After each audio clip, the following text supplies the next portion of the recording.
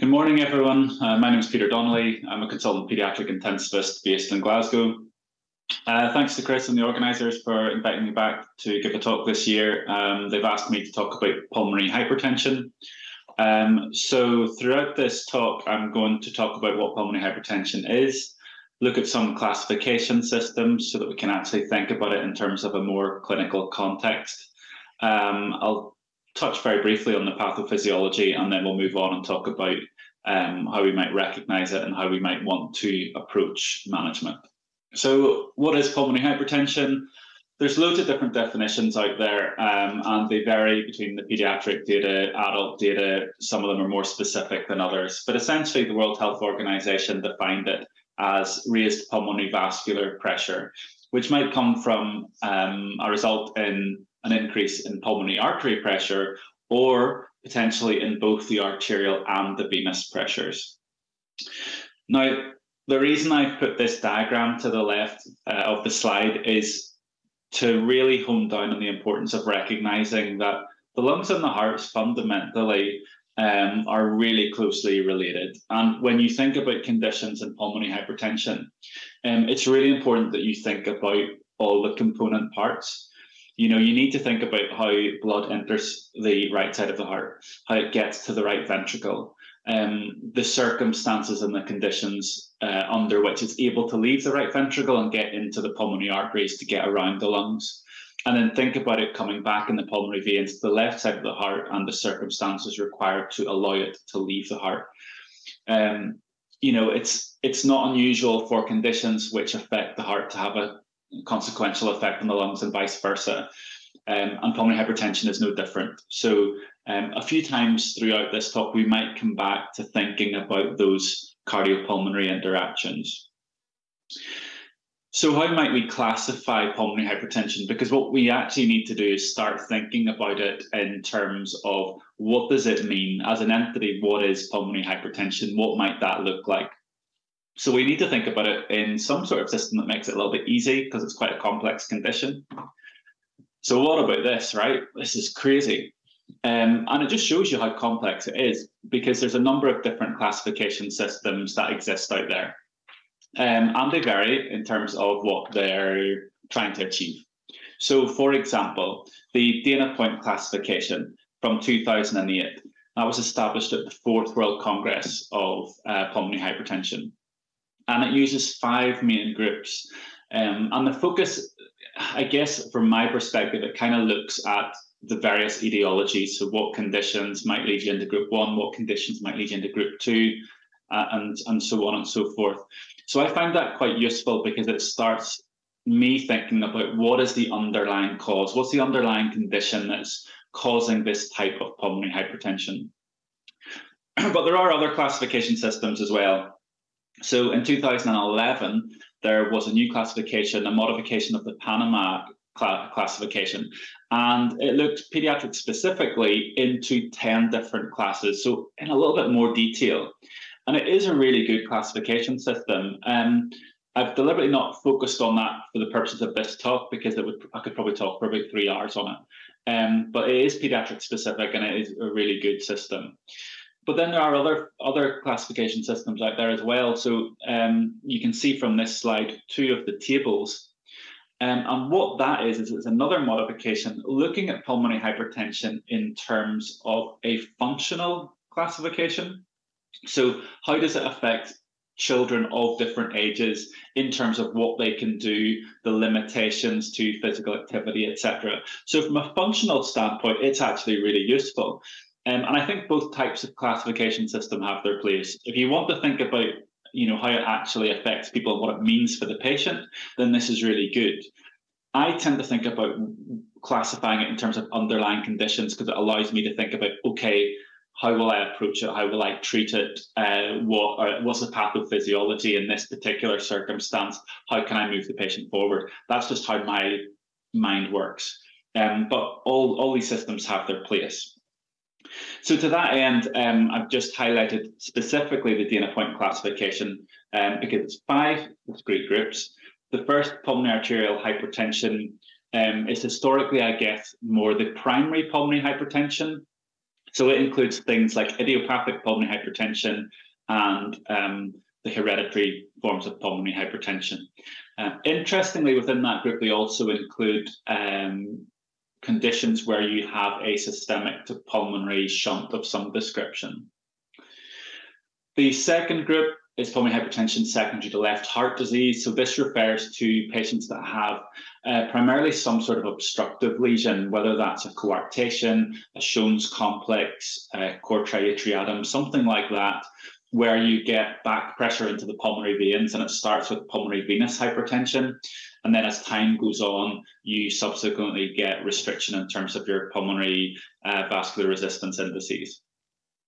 Group 3 looks at pulmonary hypertension secondary to lung diseases or hypoxia. So again, this goes to show that this entity of pulmonary hypertension can be related to the heart or lungs, or a combination of the two. Interestingly, within this, it does include things like interstitial lung disease, but also things like obstructive airway conditions, obstructive sleep apnea, things that over time can lead to pulmonary hypertension. So it's not just lung specifically in my head, it also includes some airway specific things as well. Group 4 looks at thromboembolic phenomenon, and then group 5 looks at multifactorial etiologies, things like sarcoidosis, so a much smaller proportion within the pediatric sphere. So we need to think about pathophysiology, and I know a lot of people aren't really excited about this sort of stuff, but it is important, and it's important because understanding this or having a little bit of insight into this allows us to think about why we use the management strategies that we use and what particular component parts we are trying to address. Fundamentally, in terms of pathophysiology, we're looking at excessive vasoconstriction. Now, vasoconstriction is mediated, primarily, an obvious one is hypoxia. If you're hypoxic and you need better gas exchange, you get vasoconstriction, and therefore it slows the blood flow and allows more time for gas exchange. So if that's excessive, an excessive response to hypoxia, that's one of the pathophysiological mechanisms. But there are also agents that cause vasoconstriction, things like endothelin and serotonin. And if they're expressed in unusually high capacity, then that also contributes to the problem. In addition to that, you might get a decrease in things that cause vasodilation, things like nitric oxide and prostacyclin. If they're not expressed to the extent that they normally would be, that will also be part of the mechanism of the problem. You can get extension of smooth muscle cells into arterioles, and that can cause compression. And you can also get proliferation of your endothelium into sort of plexiform lesions that can also cause obstructions or narrowing of calibers as well. Thrombosis, we've already touched on, is another potential mechanism, as is inflammation. If you get an inflammatory process, and that comes with capillary leak and edema, all of those different components will contribute to the problem. And that's really important when we come to thinking about how we might want to manage this. So, fundamentally, what you'll want to know is, well, who will I see? We've talked about different classifications. There's different, conditions that can lead to pulmonary hypertension. They might have any number of pathophysiological mechanisms. But for me, what does that mean? Who will I see? Well, what you would need to think about in that circumstance is more population-based registry type studies, of which there are some out there. So I've given a few examples. So one large registry study found that 82% have a transient process. So mostly things like those systemic to pulmonary shunts that can be surgically corrected.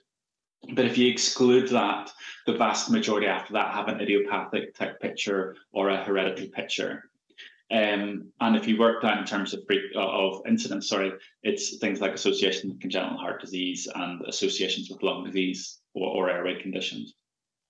There was one particular registry study looking at 3,000 patients that found the incidence of an acute crisis, an acute pulmonary hypertensive crisis, was in the realms of 14 to 17%, most commonly in the post-op cardiac surgery cohort, and that's certainly a cohort that I would be managing quite a lot. and it's probably the circumstances under which I would see pulmonary hypertension the most where I work. And that acute pulmonary hypertensive crisis is essentially what we're talking about there is RV failure with signs of low systemic cardiac output in tandem with that. So how will I know that my patient's got pulmonary hypertension? You know, if a patient presents to you where you work, how will I know? Well, I guess part of it is thinking about the history. Does this patient already have a diagnosis of pulmonary hypertension? Or do they have a diagnosis of a condition that you know might have that association, whether it's congenital heart disease, whether it's interstitial lung disease, or whatever it might be? And really look into your patient's history and take the time to review previous investigations, previous consults, previous clinic letters, whether they've been seen by any other specialties, etc. There are, of course, symptoms that can be attributed to pulmonary hypertension, albeit like many things in pediatrics, they can be attributed to a whole host of conditions. They're not the most specific. Now, the textbooks would commonly divide these things into early versus late symptoms. So things like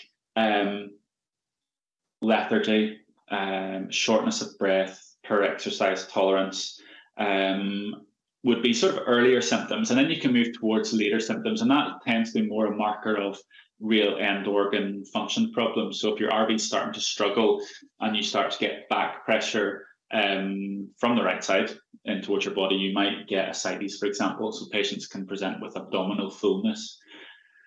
They can also present with hypoxia, obviously at a very late stage, which will be cyanosis, those sorts of more significant clinically apparent symptoms. Remember, with children, they can present somewhat differently as well. So you might see things like failure to thrive.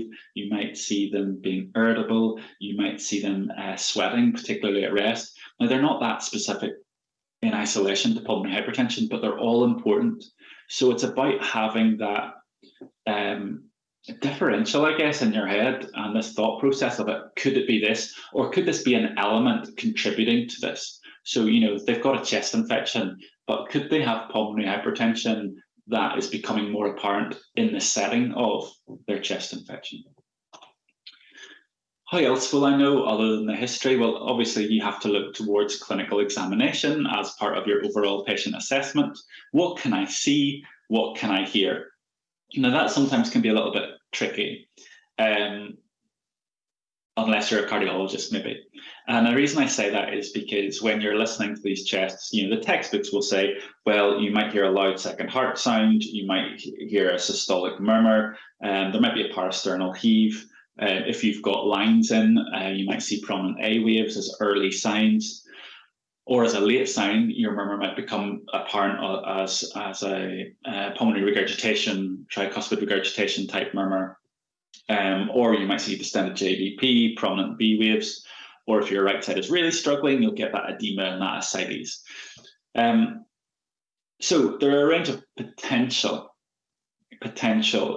signs that you might find in clinical examination, but also think about where you work. So for me, when I'm thinking about pulmonary hypertension in ICU and in post-op cardiac patients, I'm looking at their monitors. I know what their setup is. I need to make sure that I've read the operative note from the cardiac surgeons. What is my patient's plumbing? That's a fundamental consideration for me, and it's something that I keep hammering home to any trainees that I work with. It's really important that you know the plumbing of the patient, what has been done, what is their monitors in terms of what do they have, what lines do they have, and what are their numbers, and what's the trend in those numbers, because they'll change over time.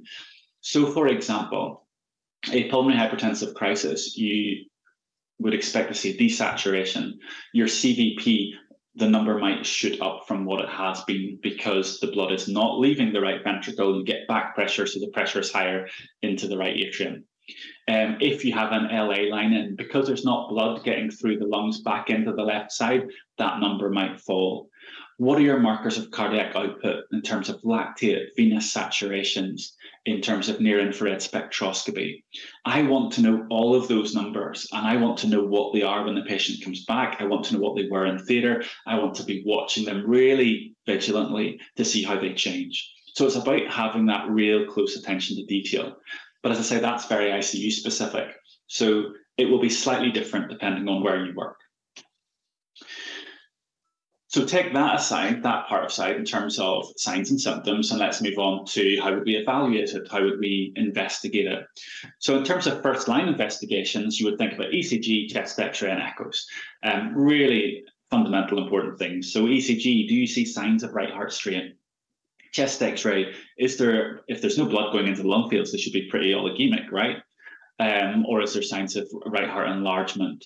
An echo, have they got any structural heart disease? Have they got any residual lesions? Have they had surgical correction? What does the function look like? Checking to see the septum position between the right and the left ventricles. What's the TR jet, the velocity across that tricuspid valve? All of those things will paint a picture and inform you. Now, you might want to think, right, that's the cardiac side of things. Let's look at the lungs in a bit more detail. How might I want to do that? So for me, it's things like a CT of the chest, or preferably a CT angio. And I'd be looking for things like, well, yes, you can look for interstitial lung disease, but I also want to look at caliber of vessels. What do the pulmonary arteries look like? Have they had, for example, removal of pulmonary artery bands? So therefore, do they have any discrete stenosis where those bands once were? I would want a bronchoscopy. What does the airway look like? Do they have pulsatile compression of their airways? Do they have malacia? Is it responsive to PEEP, not responsive to PEEP? I want to know as much information about both heart and lungs as I can. Now, it might be that you've progressed to doing a cardiac cath, whereby they can directly measure the pressures within the right side of the heart, and they can also do acute vasodilator testing. So what do I mean by that?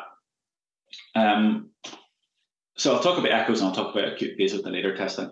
What you want to see when we talk about vasodilator testing is, in the cath lab, having a direct line in to measure the pressures in the right side of the heart, and then applying some fast-acting agent like inhaled nitric oxide to check and see if you get a resultant drop in your pulmonary artery pressure. And that's a really good test of trying to see if there's any sort of reversibility of that pulmonary hypertension. And nitric would be, where I work, probably the most common way of assessing for that reversibility. The other thing that I wanted to mention in a bit more detail was echoes, and I've deliberately shared two pictures with you here on this slide. The top left picture, you've got the right ventricle that has a green line in it, and it's pretty big. But what you can really appreciate is that the left ventricle, the yellow cross, is pretty small.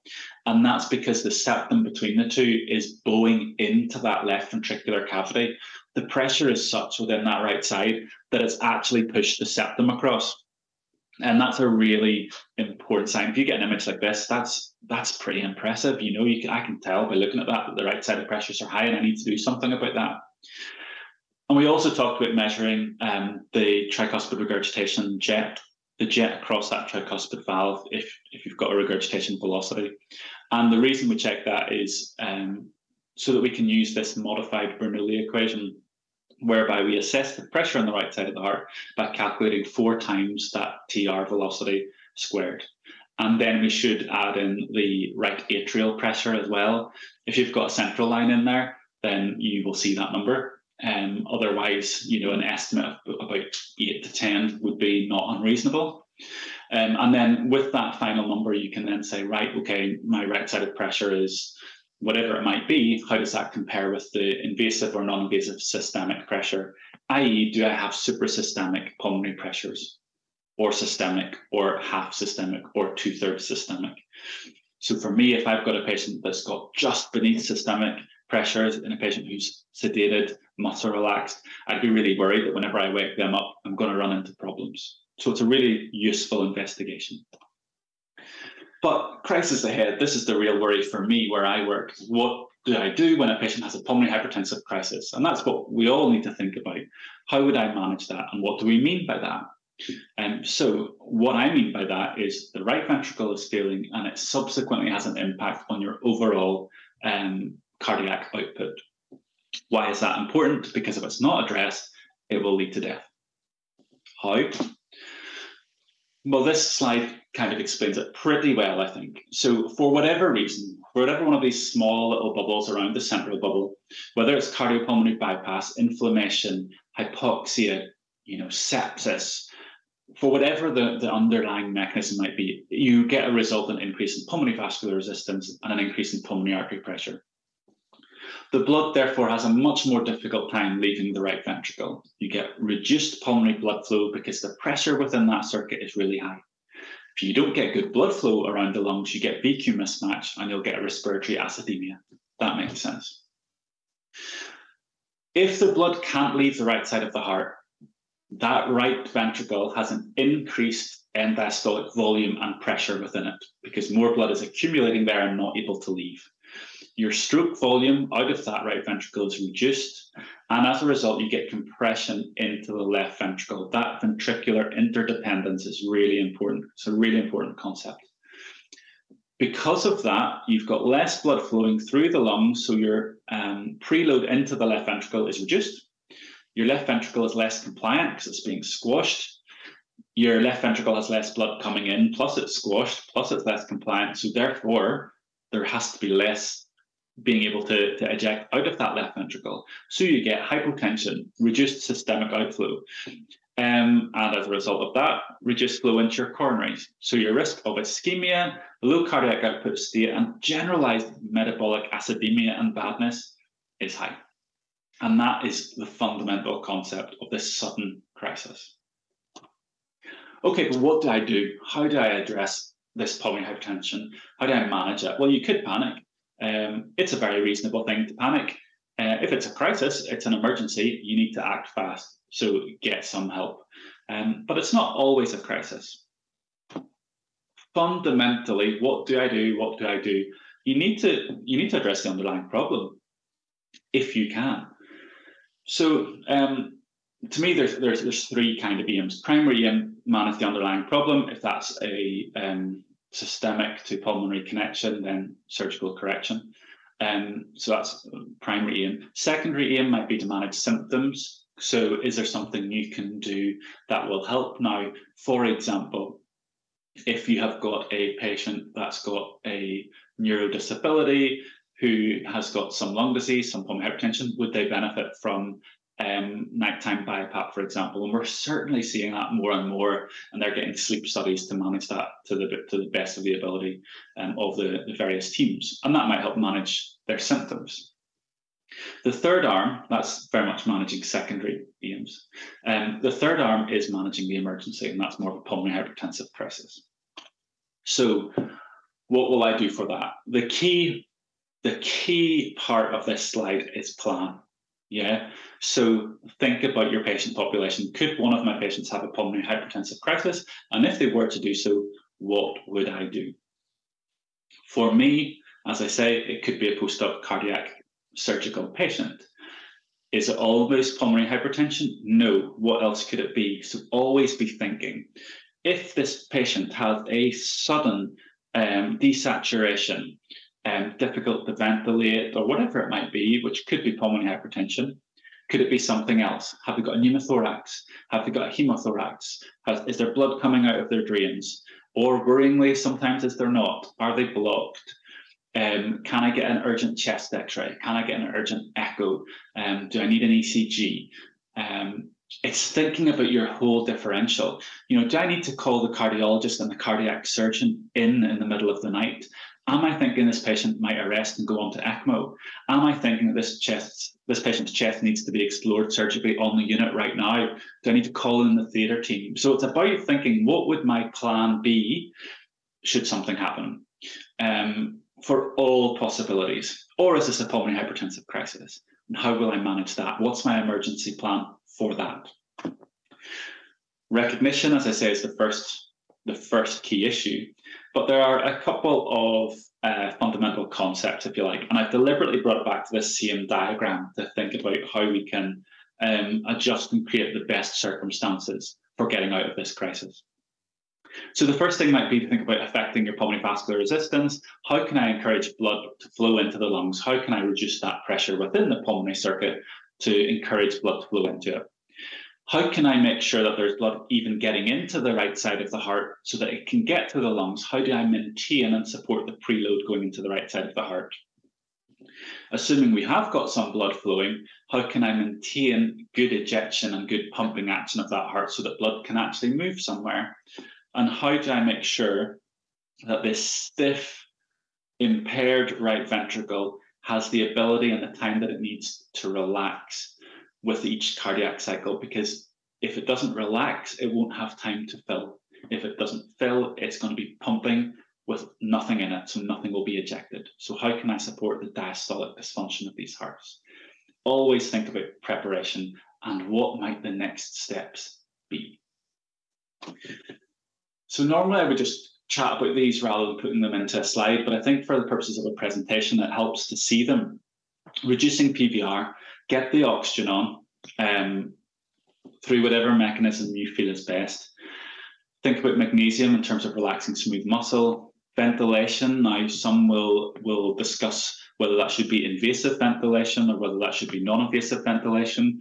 What you absolutely don't want to do in this circumstance is make somebody even more anxious, more agitated, increase their afterload and their SVR, and also their inherent own catecholamines, make them more tachycardic. That would be a bad idea, particularly if it's a crisis. What you really need to do in these circumstances is take control.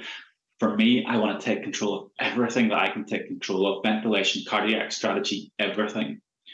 Inhaled nitric oxide, fantastic adjunct.